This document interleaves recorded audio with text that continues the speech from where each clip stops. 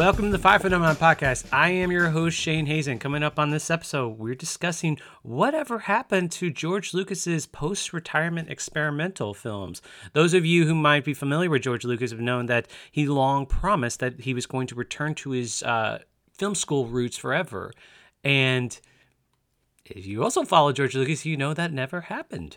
Joining me on this episode is Dale Pollock, who, amongst other things, being a film producer, film professor, and journalist, Dale also wrote Skywalking: The Life and Films of George Lucas, the first biography. So before we get into that, what I watched this week. So the biggest rewatch for me was I rewatched A Personal Journey with the Martin Scorsese through American movies, which I just hadn't seen for a long time. I've spoken previously on here about my ambivalence over Scorsese seeming to be the only unimpeachable opinion the internet seems to listen to, like the one that combines both the trolls and, like New York film critics. But I haven't rewatched it in a long time, partly for a few reasons. It's running length, it's a long movie, and it's a co-writing and co-directing credit. Keeps it a little relegated to, I guess, a lesser Scorsese documentary. If you're familiar with the film, it's basically Scorsese's a talking head and co-wrote everything. So the montage isn't as intensive as his other documentaries, say like his ones on Dylan or George Harrison, or even his great one on Italian cinema. Recently, I was in a conversation with a friend, and I mentioned that for American film, it's generally considered that the 50s and 80s were the worst decades for American cinema. And my friend asked if I agreed with that. Watching Scorsese talk about, especially in his section on war, all those forgotten movies that appeal to him at a formative age, it's hard to go against the 50s. Maybe that's a bias of my own against the era I was raised in. Maybe it's the phenomenon where we only remember the best and ignore the sheer amount of junk history's already forgotten.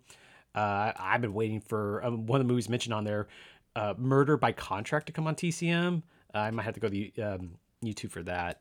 But it just rewatching the doc gave me a lot of titles to watch. What was also nice for having waited so long in between seeing them over the years is just independently, I'd come across a lot of these movies too. So yay me and more explorative watching.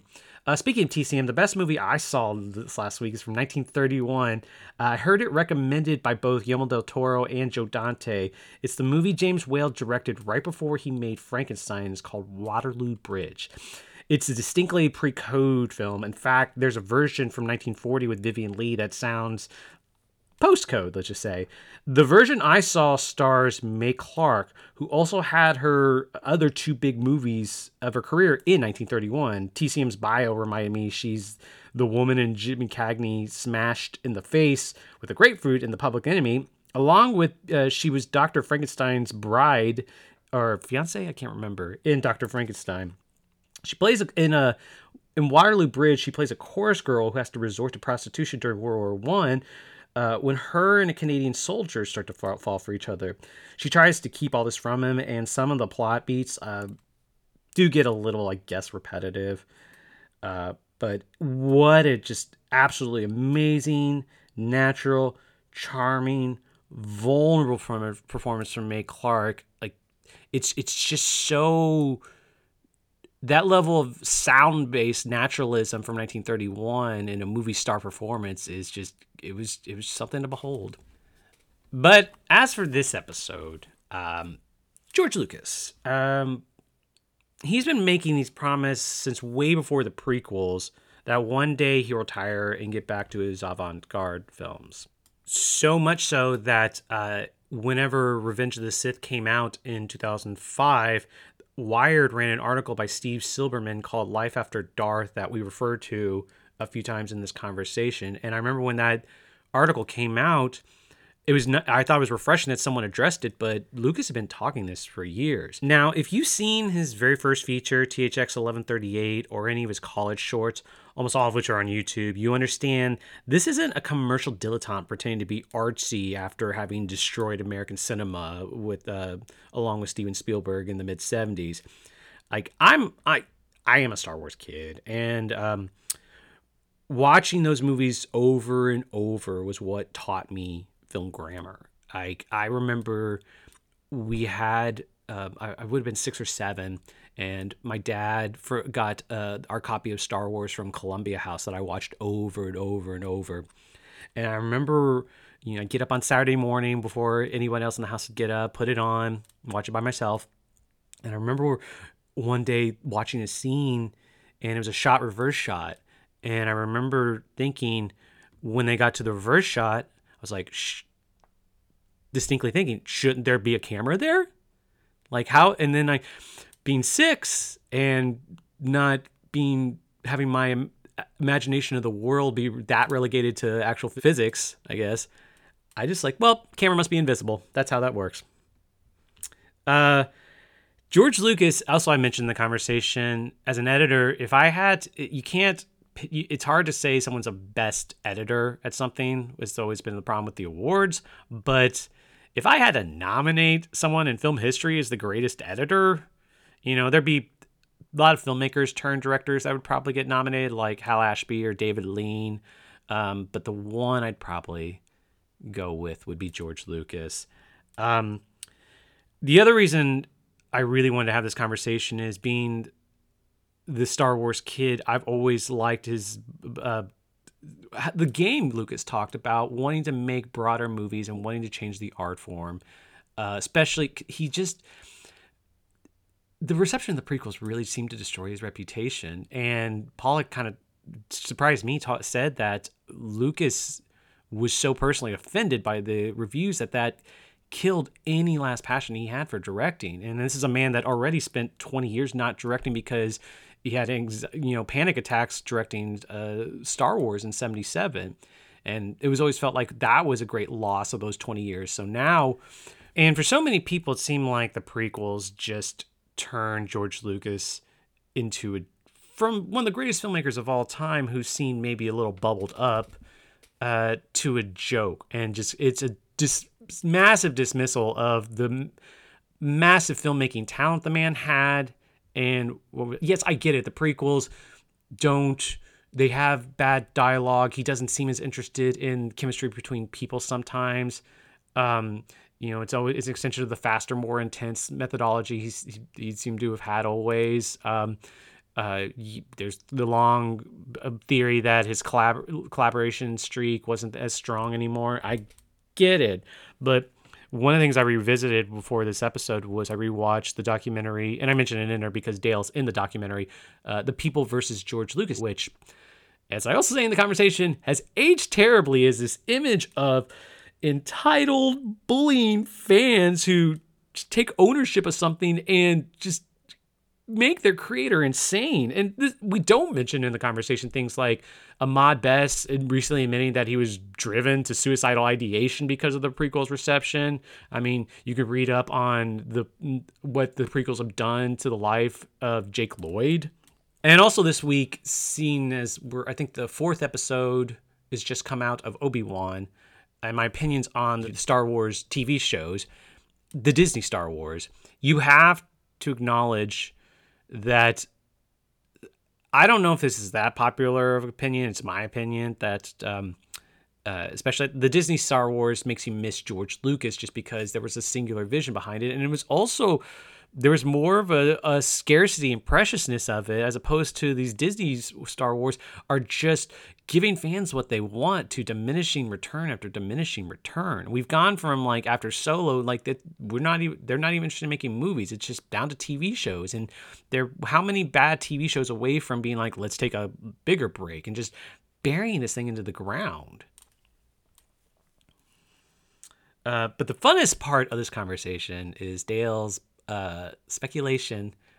It just warmed my heart that perhaps the question at heart of this conversation is George Lucas making his own personal experimental films. Dale thinks he probably is. He's just not showing them to anybody. Warms my heart. As I mentioned, Dale Pollock is a journalist who's previously written for Daily Variety, Los Angeles Times, Life, Esquire, on top of writing Skywalking. He's also a film producer, and he's previously taught at USC and University of North Carolina School of the Arts, which we briefly discussed. And here's our conversation.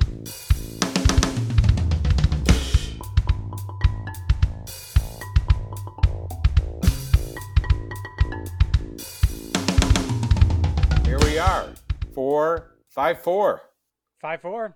Yeah, yeah. Did you see the I guess the Obi-Wan trailer this morning was the big thing they No, I released? didn't see that. Yeah. Do you keep up on the Disney Star Wars stuff? To a degree, I mean, I enjoy The Mandalorian and Boba Fett. Those are pretty much the two things that I really think they've done well. I was never the biggest Star Wars fan to begin with. This book came about, my book came about because a publisher came to me Okay. and said, "Would you write this?" And I said, "Well, at least I could be objective because I'm not a huge Star Wars fan. I certainly understood why it was popular. It wasn't really my kind of film that much, but it's When when when uh, when the publisher came to you, were you working at Daily Variety at the time? no, I was at the LA Times. Okay. Okay. I mean, And I had been recommended, actually, they had approached the film critic for the LA Times, Charles Champlin. okay. And he didn't like Star Wars and he didn't want to write a book about Star Wars. Okay. So he sent them to me. How long was the writing process? Very quick, actually, because I was trying to time it for the release of Return of the Jedi. Wanted the book to come out at around the same time. We pretty much did that. So I did all the interviews and wrote the book while I was working full time. So that was really a challenge. I wrote the book pretty much all through '83, and it was published in '84. Okay. And is this the first George Lucas biography? It was. I don't think anybody else had the access to him again that I had. I did almost 80 hours of interviews with him. But it was technically unauthorized. He just allowed you to. Exactly. And that was, a difficult thing to achieve, but I had some strong people vouching for me. Spielberg vouched for me because I knew him.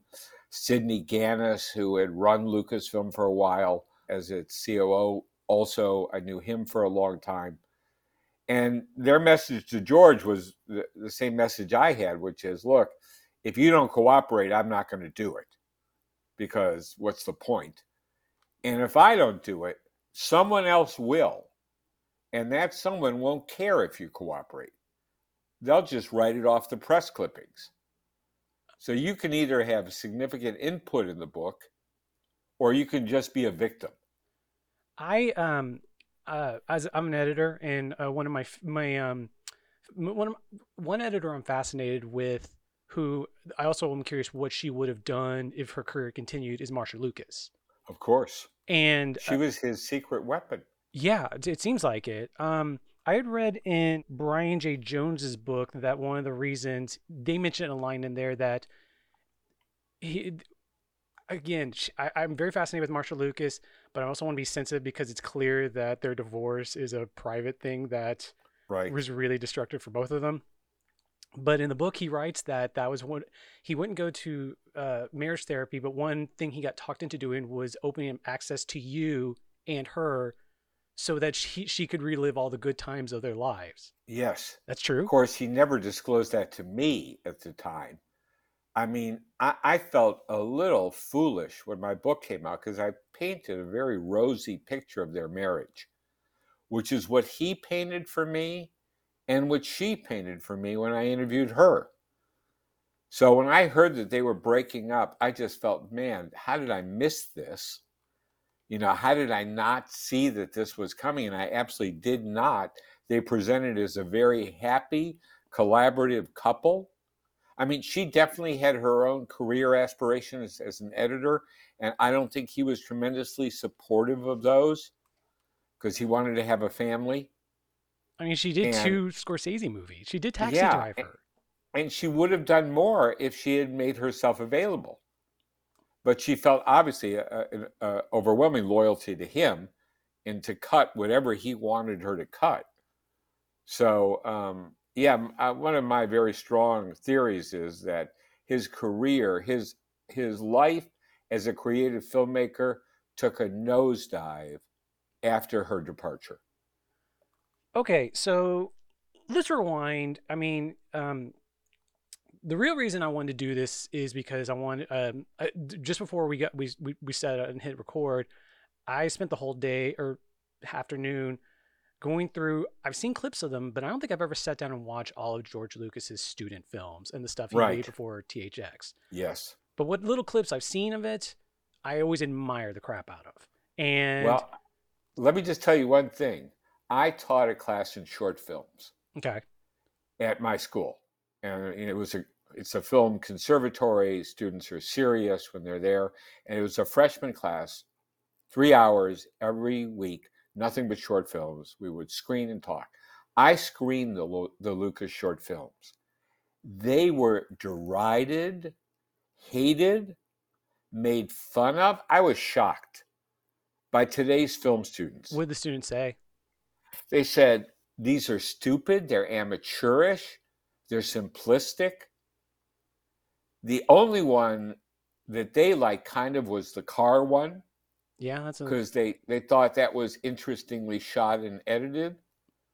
But Freiheit, some of the other ones, and the student THX was voted the least popular short in the class. huh. So I was surprised that this is how contemporary young filmmakers regard his student work. When I showed the student work of Zemeckis, it was far better received. Was the class into I guess experimental stuff at all? No, I showed a wide variety of shorts: experimental, traditional narrative, animated, um, really all different kinds. From Norman McLaren, I showed his films. Okay. I mean, it was a very wide variety of films.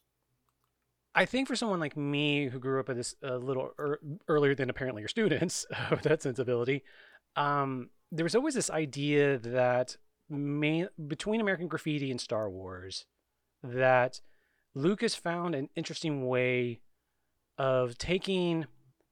I mean, I'm obsessed with the high-low hybrid, the ways that good Hollywood filmmakers do that. And Lucas found a lot of experimental avant-garde stuff, but applied it to some really poppy, his childhood loves, the things that engraved him Right. early.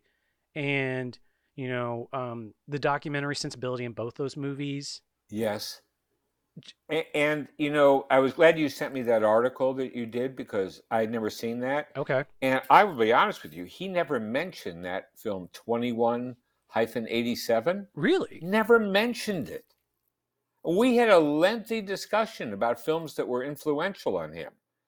He never talked to me about going to the experimental theater in San Francisco or the art theater in LA.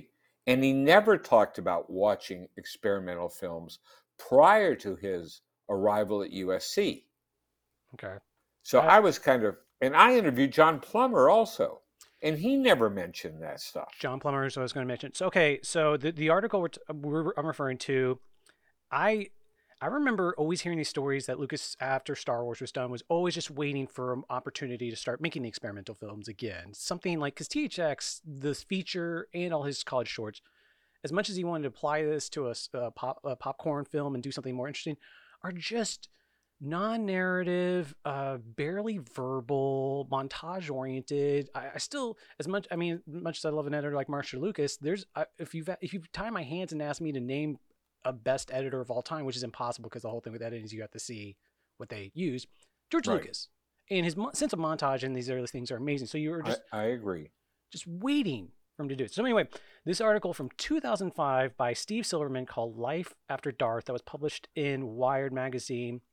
Even when this was published, I felt like we were already aware that he was supposed to become one day making it. And this article was really fascinating because it has quotes from like Walter Murch saying that, Yes. I think he has to admit George Lucas is in a bind, and people started automatically or acknowledge maybe he's never going to do these movies.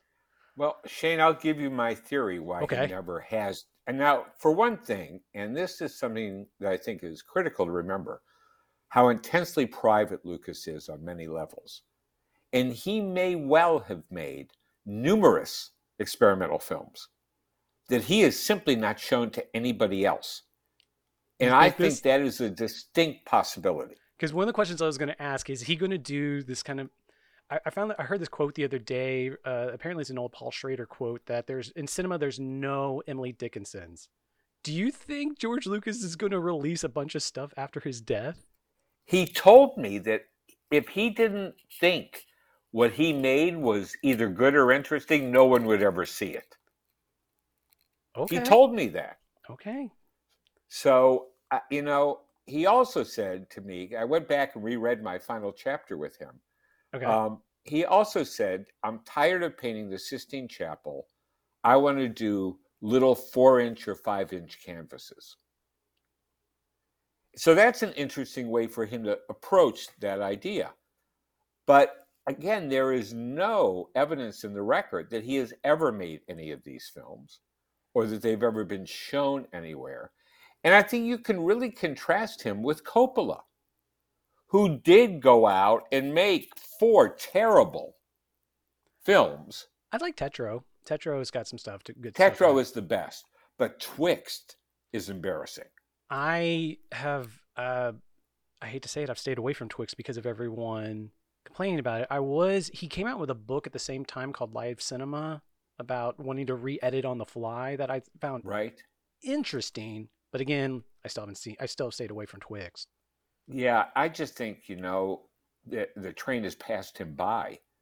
And he's living out, in a way, thanks to his successful winery and whatever the financial ups and downs in his career, he ended up as a wealthy man, both because of the real estate he owned in Napa and the fact that he's been able to license his name in products all over the world.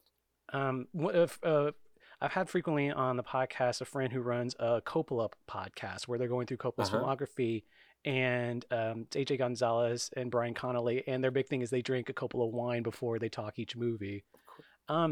Dale, I'll be honest, I think we're melded minds here. Like, if I could show you my note sheet right now, you're just jumping to all these different things I wanted to talk about. I'm glad. Well, good. I'm glad you're thinking the same thing. Okay, so let's rewind back to the article. One of the key on the podcast we've talked about Arthur Lipset in 2187. We did an episode on the supposed potential. We were trying to explore what Lucas might have used from Jack Kirby to influence Star Wars, and we did some about. And the Force is mentioned in 2187. Right, I saw that. Yeah. But more than anything else, I think it applies to the experimental stuff because I think what's the Look at Life is the one that I think 2187 of Lucas's shorts it most resembles. And I think Look at Life was like, I think in one of those Zoetrope documentaries, they say that it was just a camera test that in film school that he just started going crazy on. But there's all these, in the article, they also detail that John Plummer, who was his childhood, John Plummer, right. Would you explain who John Plummer is? Yeah, he was probably his best friend when they were growing up together in Modesto. They lived in the same neighborhood and they just hung out all the time. And he continued a business relationship with John even after his success in Star Wars. What was the business relationship? It was his real estate person who helped him secure the And as far as you know, they're still in contact. I would imagine so. Look, after my book came out, George, I believe, regretted many of the things he had said to me, and so he was not the biggest fan of my book, even though he had to acknowledge that everything I quoted him saying he had actually said. I guess that answers my question. Your last update on this was 99 for Skywalking. Yeah. There's no new edition coming up soon? No, and he wouldn't speak to me for that updated edition either. Okay. And honestly, I worried, Shane, when I was writing the book that I was going to be accused of just being so good to Lucas and so forgiving of him of all of his, that this was going to be a really perceived as a pro-Lucas book, and I was really trying hard to not have that happen. I wanted it to be as objective as I could make it.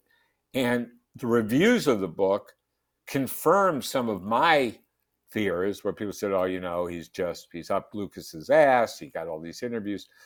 But the person who didn't see my book that way was George Lucas. I mean, it's everything about Lucas since then has said that divorce period was just the worst period of his life. So, I mean, just even having it, and it's as private as you've described him as being and everyone else has, it's got to be anyone. And it's like if you have a spring bottled up, right? And you pull the rock away and the water gushes out.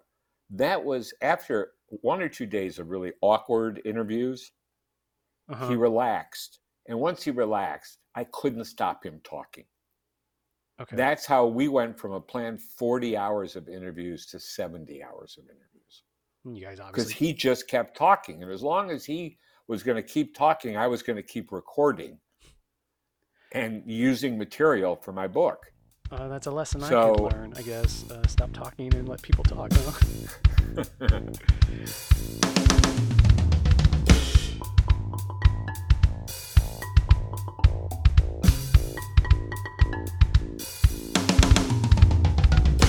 So in the article, it describes that Lucas is his kind of treated himself as a savant who watched TV as a child more than anything else. And when he stumbled at USC, all the movies he jumped into were completely revealed to him. But Plummer tells a different story of, I guess, towards the end of high school, they would make these trips into the Bay and occasionally even down to LA. But they would go see Bruce Bailey's Canyon Cinema, where he would show stuff from people like Jordan Belson, Stan yeah, Brakhage. Canyon Cinema was very famous. It was well known as this, place for independent art films. Mm, But it was definitely art films, okay. films as art, not films as commerce. I just saw Bruce Bailey. Bailey died recently, within the year or Yeah, two. he did. But they mentioned there was like a Beeknet coffee house and they went to a theater on Union Street. They were seeing this stuff early, and Yeah, and Lawrence Ferlinghetti had his bookstore there in San Francisco City Lights. A lot of this stuff revolved around that bookstore and the experimental artists, painters, and filmmakers who were friendly with Ferlinghetti. So that was what Coppola was trying to emulate with Zoetrope when he established it in San Francisco. He wanted to be the new version, in a way, of Canyon Cinema, but it wouldn't just be art film, it would be commercial art films. okay. Um, this just, I mean, this fits the experimental stuff that he was making in college more than, uh, I mean, even once you get to T. Well, THX is pretty experimental. Oh no, I mean, no, I if you was about really to try to say watch it now, THX as the especially the non-updated version, the one without CGI. Like, right? I mean, so much of Lucas's one fascinating thing I've been thinking a lot about rewatching all of his student stuff was because from a photographic standpoint, I guess in the '60s, Lucas being a photographer and a cinematographer was one of his big talents, and THX is distinctly one of the things his use of long lenses in there and I agree. I flattening agree. stuff is really, Yeah. but it also gives you a sense of stuff that applies later, even when he went and used the flat lenses, where he doesn't give a crap if things look three dimensional. He's considered from a compositional standpoint graphically where things are on screen, and then when Yeah. CG, sorry, go ahead. I think that's influenced by his real fascination with graphic art. I mean, look what he's collected as an adult, the Norman Rockwell paintings, a lot of World War One art. That kind of representational art was very important to him. And I think part of it comes from a real fine arts perspective also. Very graphically influenced by the art of illustration. A devourer of the comic strips in the daily paper. Real quickly to update our episode on Jack Kirby and George Lucas on Star Wars. What comics did Lucas ever talk about? Well, it was Prince Valiant and Terry and the Pirates, the adventure ones, Okay. but also the humorous ones, Gasoline Alley. This really kind of corny American humor, heartland humor, similar to what Disney used in his early shorts, his early animated shorts. That's responsible for the kind of corn pone dialogue in Star Wars. Okay. I mean, Lucas was not trying to make a Billy Wilder kind of comedy of manners, Okay. right? Yeah. He was using the kind of dialogue balloons that he saw in comic strips. At least until Lawrence Kasdan came along. Yes, and that's why people remember Empire on a different level than they remember Star Wars and Return of the Jedi. I'm reading a little more about his editorial concerns after when he went to the prequels and all. He had all the CGI as aspect. The editing stuff he was working with, it's not about. It's almost not about cutting or about pacing. It's always about moving compositing. It's about moving different elements from different shots into this and changing your It's about composition. organizational stuff. It's like almost like it's the footage. It's made for the editorial assistant, right? Who's got to keep track of everything. Yeah. But I just think that ultimately, I think the prequels are what really killed any chance that he would go off and make films on his own. Because he was so upset about how he was treated critically on the prequels. As the reviews got worse and worse with each one, he got angrier and angrier. And I heard this from friends of his. He became more and more upset. And I think that just killed. He knew that any film he made was going to be torn apart. I mean, can you say what kind of like any more specifics on? I just feel that he felt his filmmaking skills were assaulted in the bad critical reaction to the prequels. Well, I think what's fascinating as the generation that grew up on the prequels now are starting to come maybe to your class, but are growing up, the prequels are being less. Okay, one of the things I watched also in prep for this is a movie you're in, which is The People versus George Lucas. Yes. I haven't seen this movie in forever. When was the last time you watched it? Not for a while. I was a little upset with them. They filmed with me for 10 hours and they used 30 seconds of me. I didn't like this movie when it came out, and this movie, even with my initial reaction, this movie is aged terribly. I'm not just about the consensus of like it's one of the pull quotes on the cover is like this is a great example of geek culture, and I think that's true, but it's also all the weird ownership they feel, the hostility Yes. that Yep. you sympathize. You have to sympathize with Lucas after watching this movie. Like, Yep. So, look, all these issues about what was going to happen to Star Wars and his, when I interviewed him, this is right before Return of the Jedi, but he's looking ahead and he's talking about what he's going to do and the idea that all these dreams, and he had a lot of dreams about the movie business and how that could change and how he could be a leader. And he had big plans for revamping the entire educational system in the United States. I just think when he took his $4.5 billion and walked away, that's the end of the film game for George Lucas. I mean, He always said he would stay with it till it wasn't fun anymore, and then he would try to get as much money as possible, as he possibly could, from what he had built. And I think that's exactly what he did. um, you mentioned we talked a little bit earlier about the Disney Star Wars shows. Did you have any strong feelings on the Disney trilogy? Well, I just think once Kathy Kennedy took over, there was a whole different movie sensibility. Okay. Kathy Kennedy worked with Spielberg for a reason. She could not have worked with Lucas, really, in the way she worked with Spielberg. And How? what she learned from Spielberg was really how to craft commercial entertainment and to do so in an artistic way. Okay. And I think she brought that sensibility, but very much the sensibility of commercial cinema. What do you think Lucas saw in her when he asked her to take over? He saw someone who he knew could handle the day to day, which is what he hated. Hmm.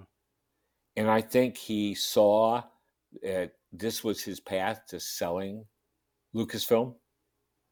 And he just wanted it to accrue as much value as it could. I mean, really, what difference is it to George Lucas if he sold it for $3.5 billion or $4.5 billion? Not to mention that his wife is also a multimillionaire. So, I haven't followed his charitable giving, and I knew he did support several educational foundations. But I know he had big plans in several areas, and none of them happened except making more money. The Brian J. Jones book ends. It's published in 2016, but a lot of the last chapters about the fight to get his art museum made that he was working for in San Francisco and in Right. Chicago. And Yeah. Well, nobody wanted to work with him after they dealt with him in those cities. really, that was He it. was so stubborn in his specific vision and what it had to be. This was a guy, you got to remember, for the last how many films, he didn't have to compromise with anyone. And now all of a sudden, where he's trying to build a museum that's extremely personal to him, he actually has to deal with city councils and supervisors. And he is not used to that. He doesn't like it. It's not fun for him. So I just think, he finally got his location, right? Isn't it down in Marina Del Rey? That's where it ended up. I mean, I when Yeah. I read it in the book, I remember kind of keeping tabs on it throughout the years, but in my head, I thought it was still Chicago, so I haven't No, kept up. no, no. I think it's Marina Del Rey is where it finally ended up. Okay, let's do a little imaginary thing. If Star Wars hadn't been successful, what how have you imagined his career? Like the one movie that was made that seemed like it was like partially developed a little by that point was Radioland Murders, which Right. I don't think I've ever seen it. I can't. I just remember It's not a very good movie. It's better than Howard the Duck, Howard the but Duck it's actually's got a little bit a renaissance a little lately too. I don't know. I mean, I rewatched it. It's just as bad as it originally was in my mind. But I was I was but I was 5 years old when Howard the Duck came out, and I saw a listicle came out of like, and it was really effective to me because it was a lot of disturbing scenes for children that was mainly through practical effects or just like transformation right, sequences. It would have things like yeah, stuff from The Thing or American Werewolf in London, some stuff from the Nightmare on Elm Street stuff, and it had that transformation, the villain transformation at the end, which that had that effect on me. I remember being scared shitless of that scene, yeah. but as an adult. So, what would George have done if Star Wars hadn't worked? If that hadn't worked? Well, look at what he did before then. He mined his own life. So, I believe that he would have made a movie about film school. Really? Yes, I absolutely think he would have, because he knew that world, and he there were great characters in it, like Milius and all these other people. And if he was able to turn the dross of his high school experience into the gold of American Graffiti, I believe he could have done this whole thing with his, and there were movies, countercultural movies. There was one about independent weekly papers that starred Jeff Goldblum Beneath the and John Lines, Hurt, is that I that William Hurt. that's on that's been I saw that recently. That's I on the can't Criterion. remember the name right Oh, now. it's so good. And the director isn't that the Again, against the page, something like Joan that. McLean Silver? Is that her Yeah, name? Yeah, yeah, that's a great movie. I think it's Beneath yeah, the Line or yeah. That's it. I think Beneath the Lines. So there were those kind of movies. He could have made one of those kind of films during that period, and I think But once he got on the Star Wars Express, what was the possible motivation to get off of it? I really believe, and he said this, that when he decided to hire an outside director from Empire, and that was 100% because he had really discovered on Star Wars how much he hated directing. Hmm. He hated the responsibility, he hated everybody looking at him, he hated being frustrated by other people not understanding what he wanted. He had a very, very hard time with the British crew on Star Wars. He felt he had nobody in his corner over there except Gary Kurtz, who wasn't that effective. And so, he did not like directing in that. And I remember his saying that before he hired Kirschner, he said, when I knew I was going to hire someone on Empire, I began to look at what small films could I make while they were making Empire. So he had this idea that literally he would be able to go off and make a film while someone else was making a Star Wars movie, and then he would be done in time to help them edit the Star Wars movie.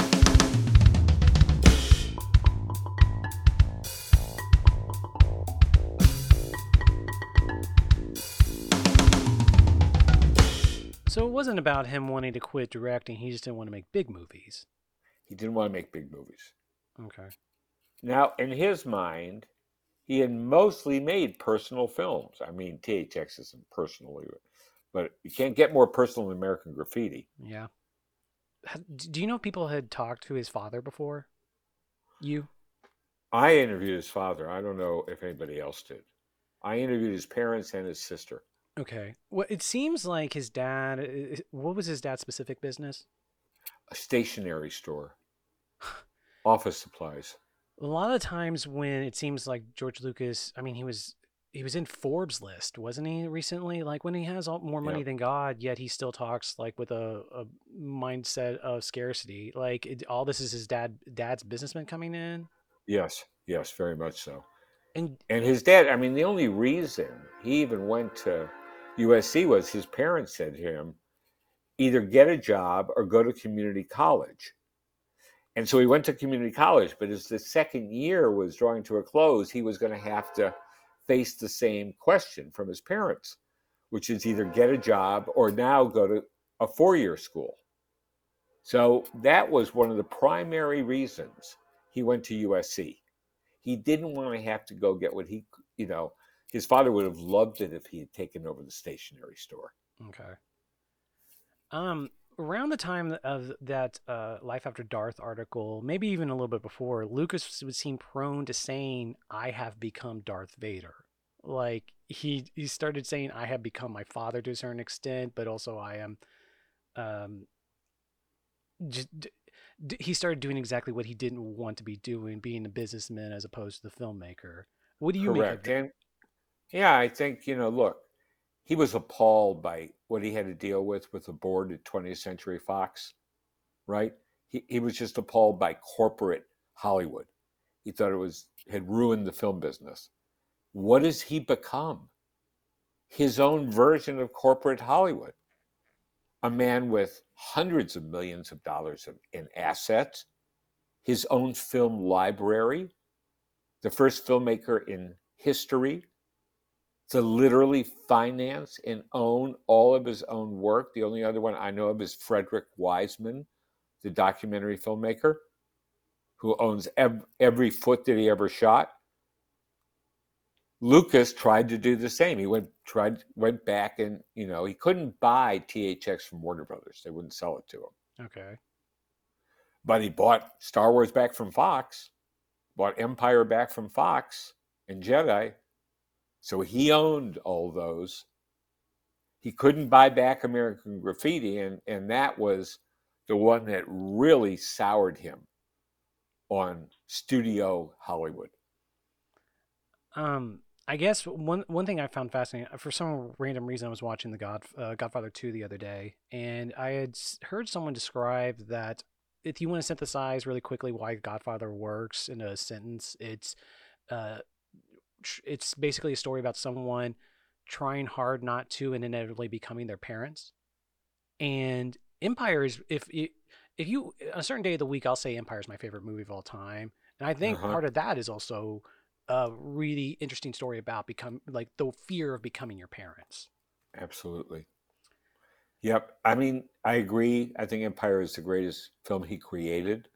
It is his creation. He knew what he wanted to do with the story. He knew what he wanted to do with the characters. And in retrospect, he was very smart to have hired the right director for that film and the right writers for that film. Lee Brackett's contribution is vastly underestimated. Okay. I taught her work in film noir classes I taught. She was a brilliant screenwriter, and the darkest elements of the Empire Strikes Back screenplay were designed by her. I mean, there's that really cool. You look online. There's a great transcript, 80-page transcript of the Raiders story sessions. But I mean, is there anything that came out of Lee Brackett and Lucas's sessions? What? Well, only Kasdan. I mean, she was dead by the time I did my book, but Kasdan said that she was the dominant writer on that draft. He focused more on the dialogue. She focused more on the plot. That's an oddity for Lucas, isn't that? Yeah, the thing that I keep coming back to about Empire that gets me is that it's such a brilliant sequel to a childhood adventure movie because it's about becoming an adult involves a lot of humility and being knocked on your ass, even if it's still. Um, And resolving the Oedipal conflict that yeah. is in every father-son relationship on one level or another. While we're on the line of speculation, what do you think would have happened with Jedi, maybe the other sequels, if toys hadn't become such a big influence on them? Well, he loved the Ewoks before there were Ewok toys. He always wanted to make a movie with the Ewoks. Wasn't there supposed to be an early version where it was Wookiees and stuff like that? Yeah, but once he shrunk them, I mean, he liked the idea of a attractive little furry animal. Once a Disney kid, always a Disney kid, huh? That's it. Well, to him, the toy merchandising was part of the appeal of the films. It's He always been he that way. loved the fact that kids would buy this stuff and use their imagination to play with it. That was his justification for making the millions and millions of dollars in merchandising he made, and how he would basically sell almost everything with the Star Wars brand. I mean, like I'm a generation, and there's been multiple generations since then that have benefited from that too. So Yeah. I don't want to be someone that talks down about it. But you keep hearing earlier versions, like Gary Kurtz before he passed was prone to talk about different versions. Jedi was going to go down, like Harrison Ford wanted to die. Uh, Well, remember the original title was Revenge of the Jedi. yeah, And the original script was much more revenge driven. It got smoothed out near the end. And I don't think also that Richard Marquand was a particularly strong director. And Lucas was on set far more frequently for Jedi than he was for Empire. how much were you on set for Jedi? A week Okay. when they were at Pinewood. I was rereading your stuff about dealing with Jabba and their dynamic of Yeah. Lucas contradicting Marquand, and then when he found out he contradicted him, he tried to back off. Yeah, Marquand had a rough time. He had Lucas looking over his shoulder the whole time. I think, and this is my speculation, I believe it really bothered him that Irvin Kershner got better reviews as a director than he did as a director of Star Wars. Okay. I really felt that he felt that Kershner had embarrassed him on some level, Okay. and that he was therefore going to be much more on top of what was happening with Jedi, so that he felt his influence would be a stronger aspect in Jedi than it was in Empire. I feel didn't Kirshner always play it up that he turned Lucas down about coming back for a third movie? Yes, Okay. but honestly, I'm not sure that Lucas wanted to work with him again. Because he was also really upset with how over budget the movie and over Yes, schedule. and Kirshner didn't give a shit. Kirshner was not afraid of George Lucas, not on any level. Kirshner was his old teacher, wasn't he? Yeah, well, I don't. Maybe he taught one class at USC. Okay. I think he was more an adjunct who came in and taught when he wasn't making a movie. They just overlapped with each other. Yeah, Kirshner was a character. I interviewed Kirshner before Jedi. I had interviewed him on one of his earlier films when I was a journalist. So he was a tough-nosed guy. I love Kirshner. I love Kirshner's Yeah. movies. What was he like? He was just, he had seen the world of advertising. He had a really interesting background. And he was a real New Yorker, very pugnacious. And if you told him you can't do that, he'd go, fuck you. You can't tell me I can't do that. And that was some of his attitude with George. And I don't think Lucas appreciated it. So I guess we mentioned Coppola. You said you're not a fan of Coppola's three returns, but Coppola is still supposedly in the fall supposed to finally shoot Megalopolis, and he's putting I his know, money up but for he's it. been talking about that for 20 years. I covered the very beginning of the Zoetrope studio in Los Angeles when they were doing, One from the Heart. yeah, I was a reporter for the LA Times then, and I was all over that story. And I did many interviews with Francis, and I was in the trailer, The Magic Silver Bullet, where he was directing the film. And so, I was very well acquainted with Francis's dreams, right? Okay. And ultimately, neither of them achieved their dream. I mean, Lucas did to a far bigger extent than Coppola, because Coppola just spent as fast as he made. And Lucas, as we all know, was parsimonious. Lucas especially seems like I ran across a quote the other day of Lucas where he just said when he was talking about spending on his own movies, he's like, I don't believe in debt. And I didn't know if he was thinking of his father or his He other father was or his big his. brother Coppola there. No, I was thinking of his father. His father did not believe in debt. Well, Coppola at that point definitely did Yes. uh believe in debt. So yeah, I just think at a certain point, I think making really good movies is hard to do as you get older and older.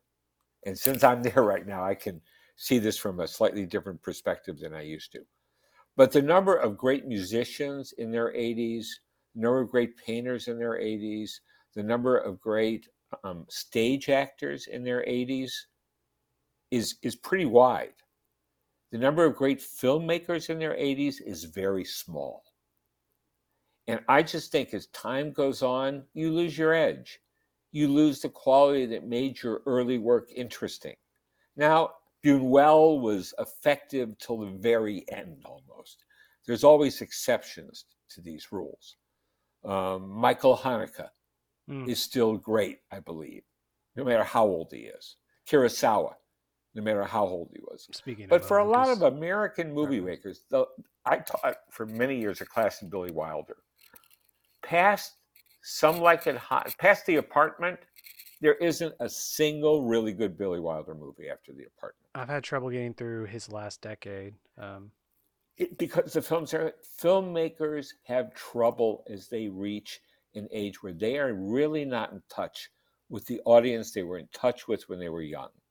And so to be a really good filmmaker in your 70s and 80s is, I think, one of the hardest things to do. And that's why so few people have done it well. As much as I'm romanticizing what Lucas could be making after rewatching all his stuff today and thinking him going back to a THX mindset, I was really struck by I was trying to compare 60s experimental work with what I would current experimental work, and Mm-hmm. you get the sense that Lucas, if he started making it again right now, unless just he's you don't have that young energy. You don't have the desire to be seen as strong, to be known. Exactly. And I think the idea of putting out something on YouTube with that many people watching it would freak him out.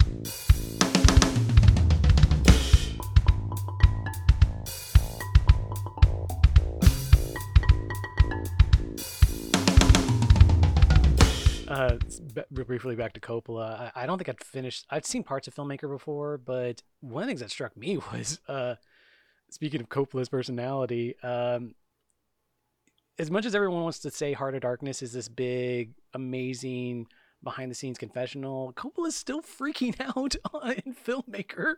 Yes, he is. That was his style. I mean, he was a man of titanic emotions. I mean, I witnessed, I was also the recipient of it when he screened Apocalypse Now for the very first time in Westwood. This must have been in 1979. It was after it had shown at Cannes, and he did a public screening in Westwood at the Bruin Theater. And I was the film critic for Daily Variety. And I went and I reviewed the film because that was our policy. If you played in a commercial theater and you charged people, That's a screening and we're going to review it. Okay. Well, he went ape shit. What did he do? I gave it a good review, Could, but the fact that I reviewed it and he said it wasn't completed, and there was a whole huge fight, and Variety had to agree to re-review it when he completed it. huh? Because I mean, reviews around Cannes, there were reviews at Cannes, and they weren't. It's weird because weren't a lot of them. Well, he said he negative. didn't have it finished for the U.S. release. So the version I saw, to me, when I finally saw the final film, I couldn't tell anything that was different. Do do you have to re-review it for every new edition? No, I didn't have to do the re-review. I would have refused. Okay. I was at the LA Times by that point. But I will remember I dealt with his outrage, and he was a formidable force when he's screaming at you over the phone. The fight in filmmakers about I couldn't understand it because he was threatening the Directors Guild about something where and it was basically like they wanted to have a second AD apprentice, which I couldn't tell exactly why he was upset about that, whether it was like a possible spy, an extra person that was on the payroll or what, Probably all of the above. but then he was just going on about like I know all the 15 best filmmakers working right now and they don't need the Directors Guild. Like the only thing that could stop them from making good films is if the police comes and stops them from making good films. Oh, well. Look, it was an exciting time to be a filmmaker in the 70s. I wish I had been there. And there's a part of me that wishes there's more Coppolas right now, younger Coppolas Yep, now. I do too. But have you seen The Northman? I haven't seen it yet, no. He is the new Coppola. You love The Northman. Okay. I think Robert Eggers is a real film artist, like the kind of, I mean, to me, him and Denis Villeneuve, those are the guys who are the equivalent of the 70s filmmakers. I'm a big Ari Aster fan, and Denis Villeneuve's like definitely someone who seems to be working the studio system and doing good work right now. Exactly. So okay, one other factor I wanted to play into this and to be understanding is how much Lucas also did a semi-retirement between Jedi and Phantom Menace to become a father, and then in 2013 he had a surrogate child with Melody Hobson. Right. How much is that a factor of keeping him from throughout the years? Like, this is. I mean, I think he definitely, I remember talking to him about it. He didn't want to be an absentee father. He didn't want to be the guy shooting across the globe while his wife is struggling to take care of the kids. But he felt that he had built himself at Skywalker Ranch with a cushion that even if he had to go for a few weeks and shoot somewhere else, he would be able to do all the post at home. So he was really structuring his life to be a father and to be a filmmaker at the same time. And he was going to do that by rarely venturing out of Marin County unless it was to have to go, on location or something else. But I cannot tell you, he so viscerally hated movie making.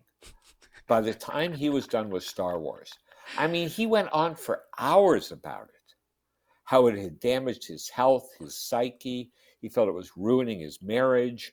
I mean, he was the most unhappy filmmaker I had ever interviewed. Marcia Lucas, some of her quotes of their breakup was saying that he would bring it home with him, basically.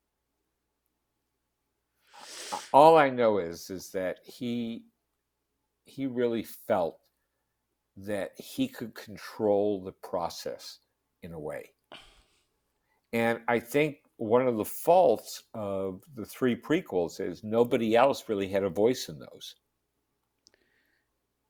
Yeah, and that wasn't true of any of the previous films.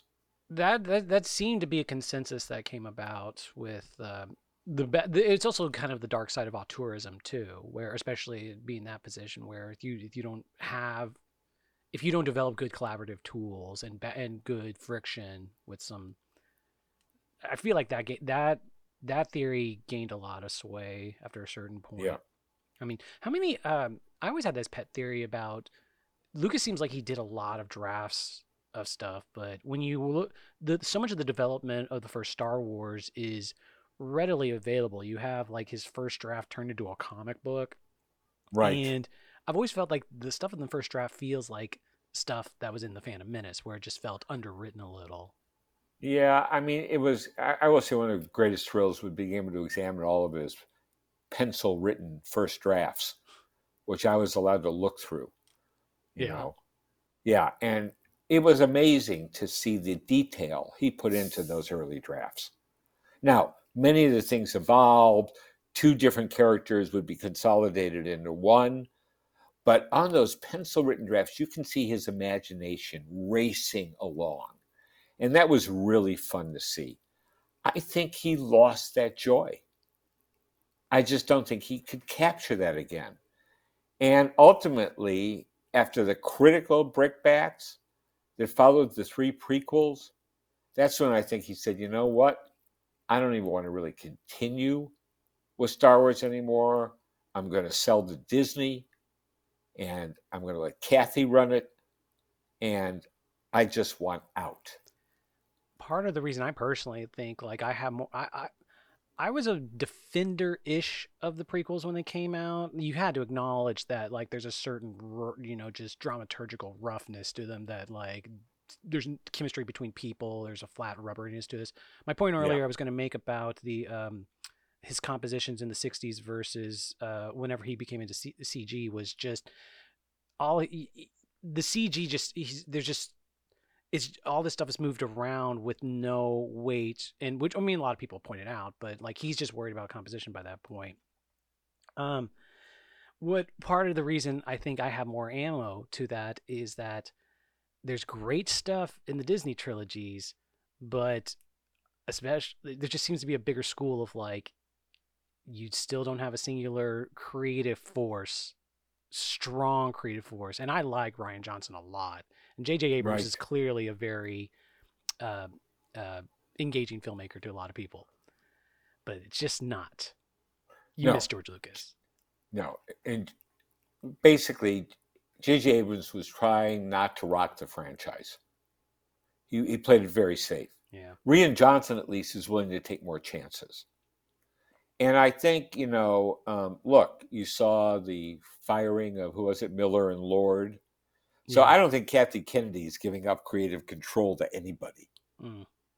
She's still there and she still takes it really seriously. I know her very well. She is one of the most firm, like, there's just no nonsense with her. You can't pull, and she's seen everything in her years between working for Stephen and working for George. She has seen everything. The tiny bits that have come out about what Lucas's treatments for the sequel trilogy are supposed to be, personally, again, as someone who's a little bit of a defender for the prequels, they feel like a great sequel to all the movies, which the Disney sequel barely feels like. Right. There's some really interesting elements. Like, I still find it most fascinating how he was going to pay off midi-chlorians and it was going to be this commercial thing where corporations found a way of using the force. Like, just really interesting ideas like that. Do you have any info on, because supposedly whenever Lucas sold over, it was with they were going to use the treatments, or at least he was given a gentleman's agreement that they were going to use them, and they used elements. But do you have any inside info on that? No, I know he regarded those treatments very personally. He put a lot of thought into them and he did research for them. But I would be really interested to see how his treatments differed from even the three films that have been made since he gave up control. And the sense I always got was that Kathy, in particular, I just think they wanted to bring a new voice in. They wanted to revitalize Star Wars. And I really think that George needed to be gone for that to happen. I mean, isn't the irony like if you don't count the streamers, like the feature films of Star Wars is stalled at the very least, if not more. Yeah. But, look, Adam Driver, you know, is draws a lot of young women into Star Wars in addition to young men. I mean, again, the the last three films were very popular with my students at school, whereas the prequels were not. What were they saying about the last three films? Well, I mean, they grew up on the prequels like you did, so Oh, to I them, didn't grow up on the prequels. well, I was in college by the time the prequels came out. they grew up on the prequels. And so what they were saying is that was their Star Wars universe. And when the new film started, they thought they were so much better than the prequels Huh. Okay. that they were re-excited by Star Wars. They're dynamic movies. I don't want to take away from that.